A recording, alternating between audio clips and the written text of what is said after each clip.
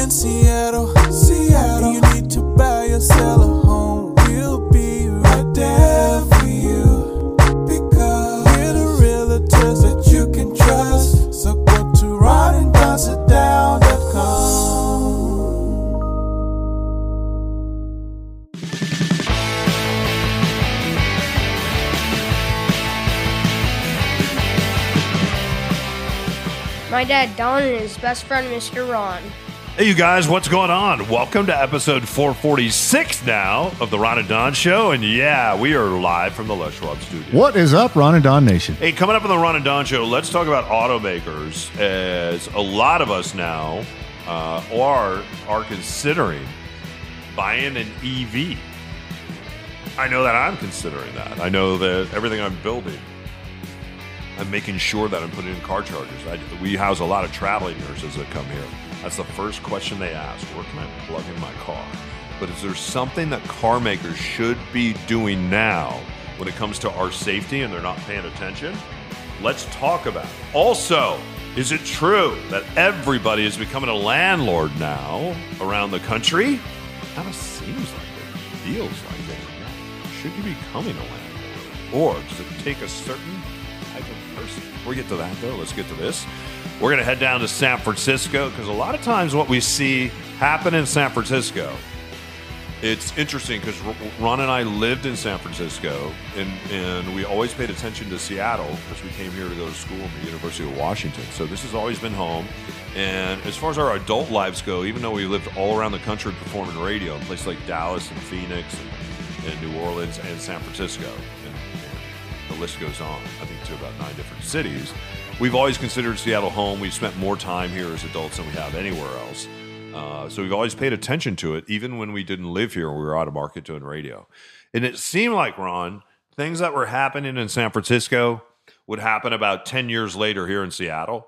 Seems like now, fast forward with the tech boom, everything that's happening in San Francisco seems to be happening 6 months to 18 months later here in Seattle. It feels like it has accelerated. So it's one of the reasons why you have your eyes. First of all, do you agree with that? And it's one of the reasons why I think you have your eyes on stories coming out of San Francisco. Yeah, I saw a couple stories I wanted to get your take on. The first one was, so San Francisco is very neighborhood-centric in the same way Seattle is. And so there's a neighborhood called the Castro in San Francisco that is a very vibrant neighborhood. There's a lot of construction that happens, a lot of really great small businesses, has a really great feel, a lot of mom and pop stores, great restaurants, great retail. And so the business owners in the Castro are struggling with people posting up on the sidewalk outside their business and living in tents, doing drugs openly, panhandling, defecating, like all kinds of stuff. Yeah, the Castro would probably be Pioneer Square here if you were going to compare them. Maybe, or parts of Fremont, maybe parts of Ballard would be similar to the Castro. And so the business owners have all done the same things that happened in Seattle. They've called the police. They've had the neighborhood watch. They've done all the regular stuff of trying to remedy this, calling in, their local shelter, writing letters to the mayor. They've put out buckets for people to pee and poop in, and then the health department shuts them down and says you can't do that. So then they just go back to just defecating right there on the sidewalk in front of these businesses. So the people in the Castro, and I hadn't thought of this, but it's brilliant. They are banding together with the other business owners in their neighborhood, and they're trying to recruit other neighborhoods besides the Castro. And they're saying this: collectively, let's stop paying all of our city taxes, all of our city fees. We're basically going to hold them in escrow until the city responds to this crisis. And so if one business does it, it's relatively easy for the city to crack down on them. But if all of the small businesses band together and they say, hey, city council, hey, mayor, you're not getting one dime of taxes from us and one dime from our fees until you remedy this. Wow. And so I think, to me, that's a brilliant solution. It may cause a lot of turmoil in the short term. What do you think of that solution not only there, but for people in Seattle that are in those neighborhoods that just continue to have a merry-go-round of this problem over and over and over again. I walk around downtown Seattle a couple times a month when the weather's nice, and it's alarming what you will see on some of the streets in downtown Seattle. Yeah, I think it just takes a mind shift, and all of us are so fearful of being in the crosshairs, and I know a lot of politicians are. They don't want to appear to be anti-homeless. They don't want to appear to not have empathy. They just don't. But I think we have found the tipping point, and I think the tipping point tipped.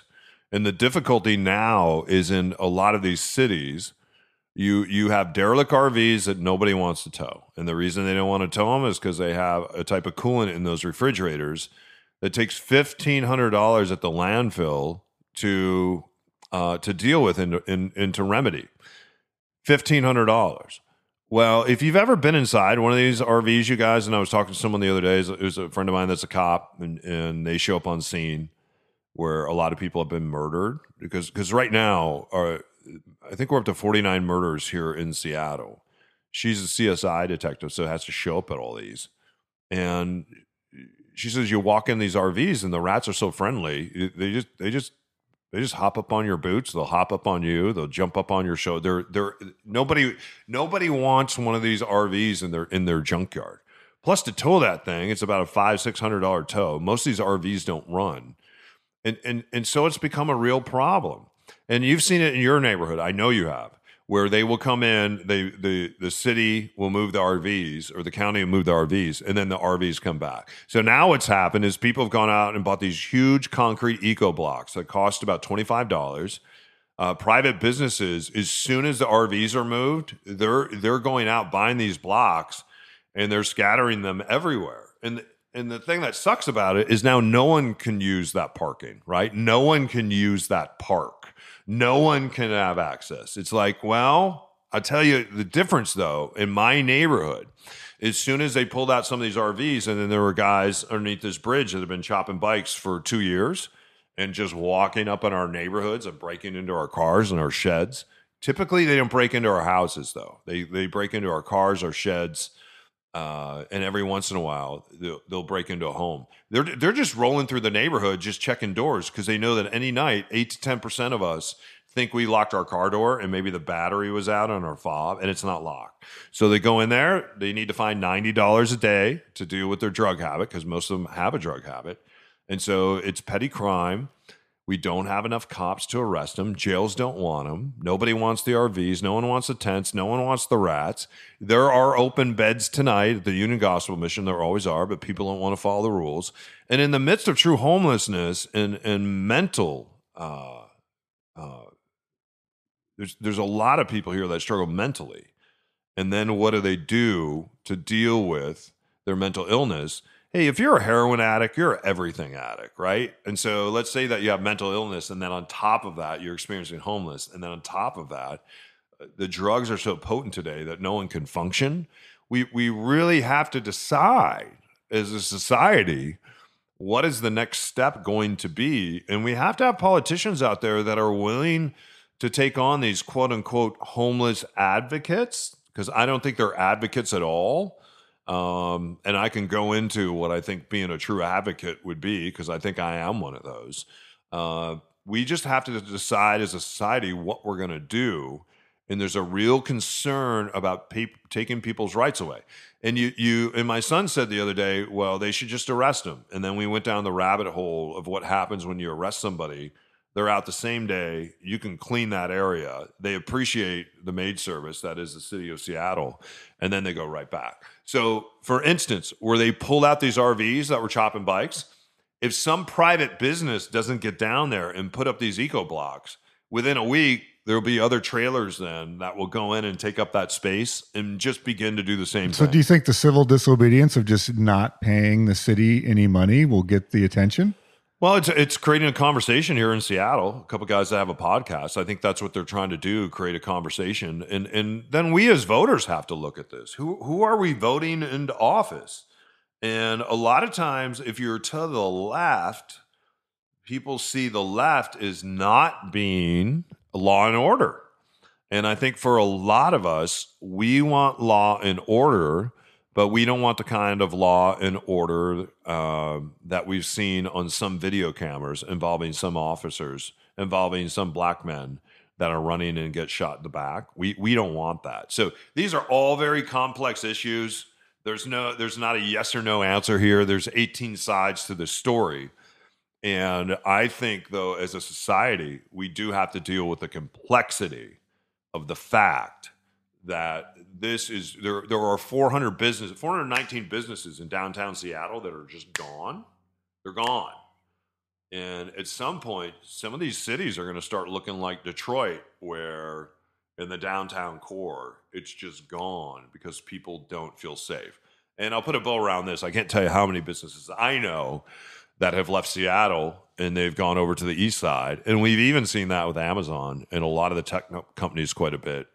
We're seeing them show up on the east side because they feel there's law, there's order, they feel it's safe, there's good schoolings, and it's an expectation that they had in the city of Seattle or a place like San Francisco.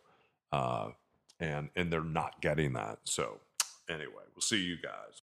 When the Martin family wanted to buy a house in Seattle for their son Connor after he got out of college, they turned to Ron and Dawn. Sent a message in their little portal, got a message back within about 5 minutes from Don, and he set up a phone conference for about a half hour later. About 2 days later, we were out touring houses with him. Before they started working with Ron and Dawn, the Martins kept getting outbid. They just didn't realize how competitive the market is, but the guys worked tirelessly to find them the right house and then came up with a winning strategy to get it. They say if we go in at this amount, we think we can jump ahead and have people close before they intended to. And sure enough, it worked out. I don't think we'd have this house if it hadn't been for Ron and Dawn. And now their son has the perfect place for him and his 2 dogs, and the Martins say they couldn't have been more impressed with Ron and Dawn. I think both of them said at some point when we were apologizing at how many houses we looked at, said, we love looking at houses. They didn't hesitate to jump in and make this the house for us. They seemed very enthused for a deal to get done and for us to be successful. And that felt really good. They were passionate, and they were just honest and straightforward, and no, everything's great. I definitely would recommend it. And if you're ready to buy like the Martins or sell, your journey starts with a Ron and Dawn sit-down at ronanddon.com.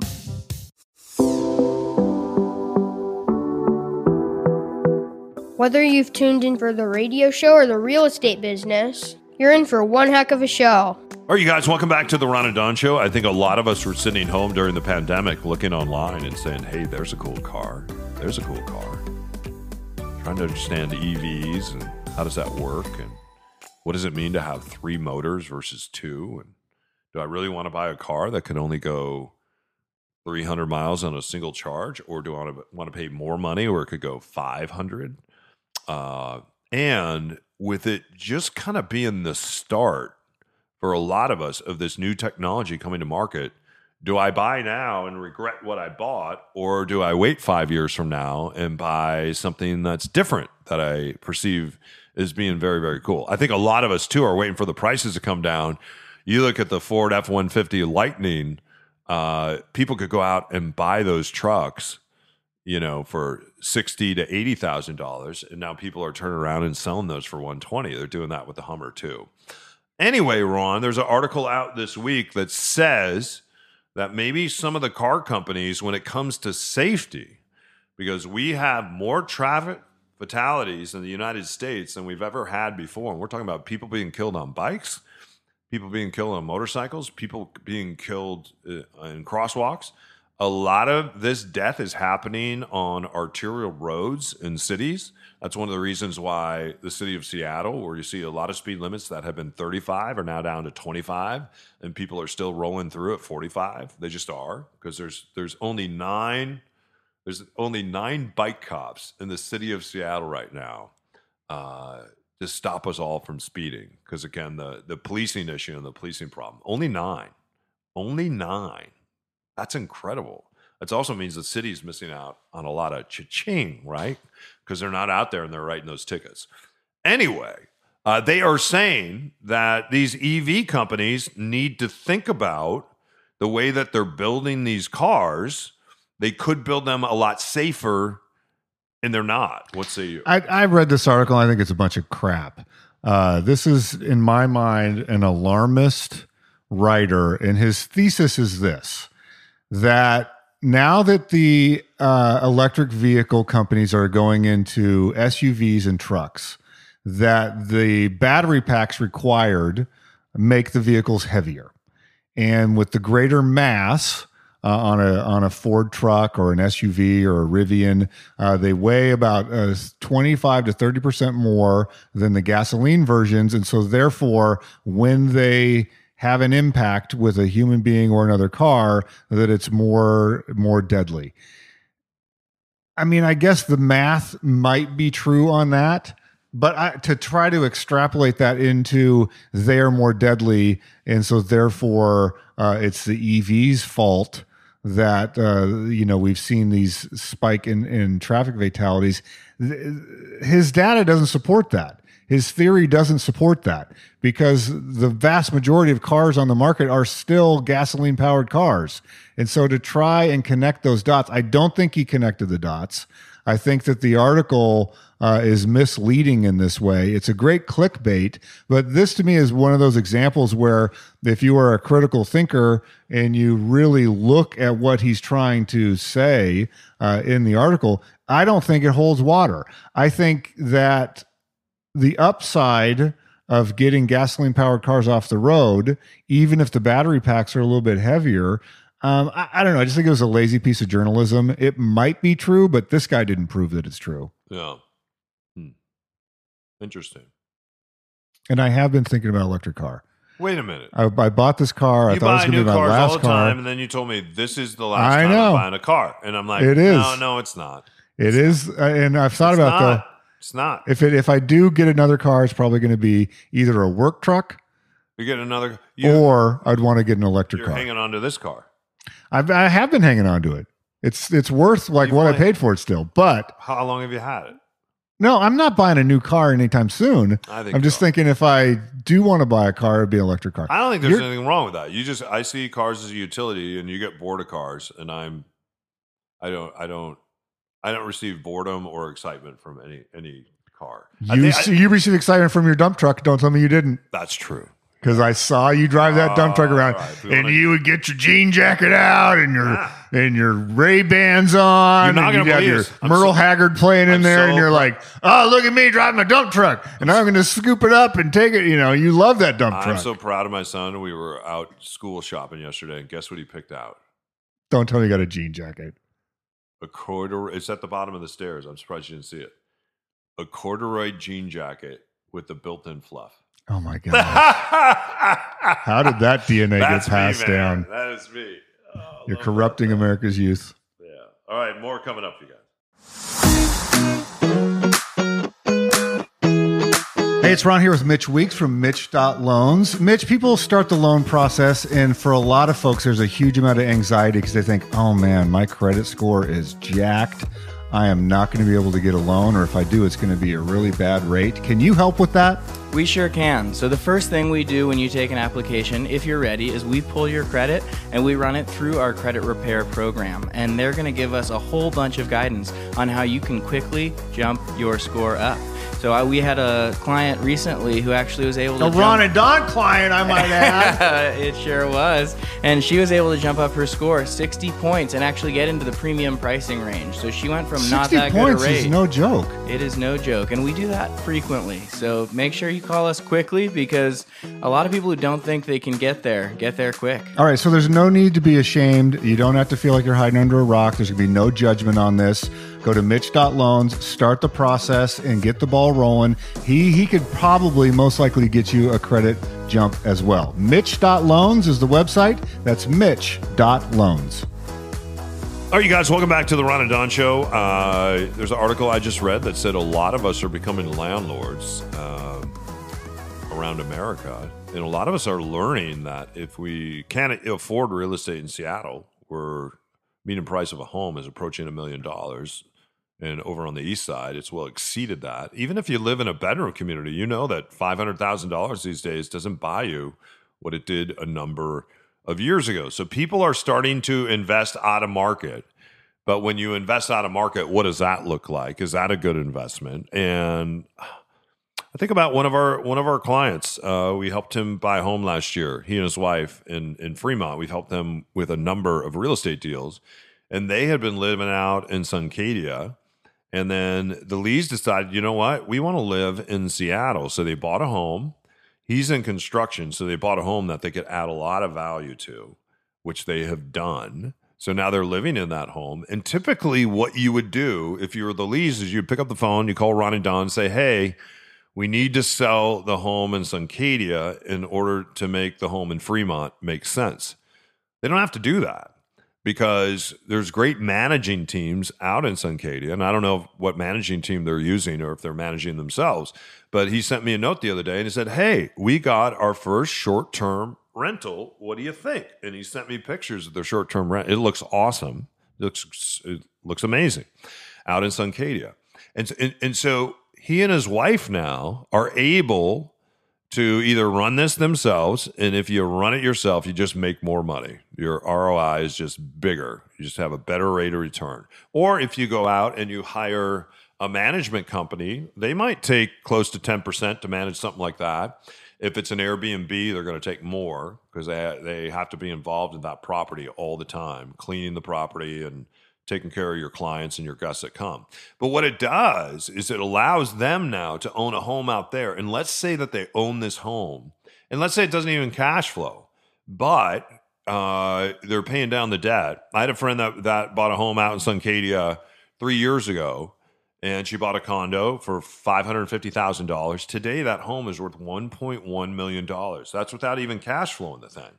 So think about what that home is going to be worth when she hangs on to that for 10 years. And she's doing something very similar. She lives here in Seattle. She has a management company out there managing it. It cash flows a little bit. It pays for itself. It pays down the debt. She can go and visit anytime she wants to her own house. So can the Lees. They can go and visit their own house. They just jump on their calendar and they book themselves. And it's a really good, smart way to kind of mom and pop building wealth. And for people out there that didn't feel like or don't feel like managing a property because they're so busy, there's a lot of great companies out there that you guys that will manage the property for you. And yeah, some want a bigger chunk more than others. But even, again, if it doesn't cash flow, as long as you're not feeding a property, if you can hang on, it's called being a buy and hold investor. Can I buy a property and hang on to it for at least 3 years, 5 years, 10 years? Then down the road, you 1031 exchange that house, meaning you go out and you buy a bigger property that has more doors, which means more checks, which means more income.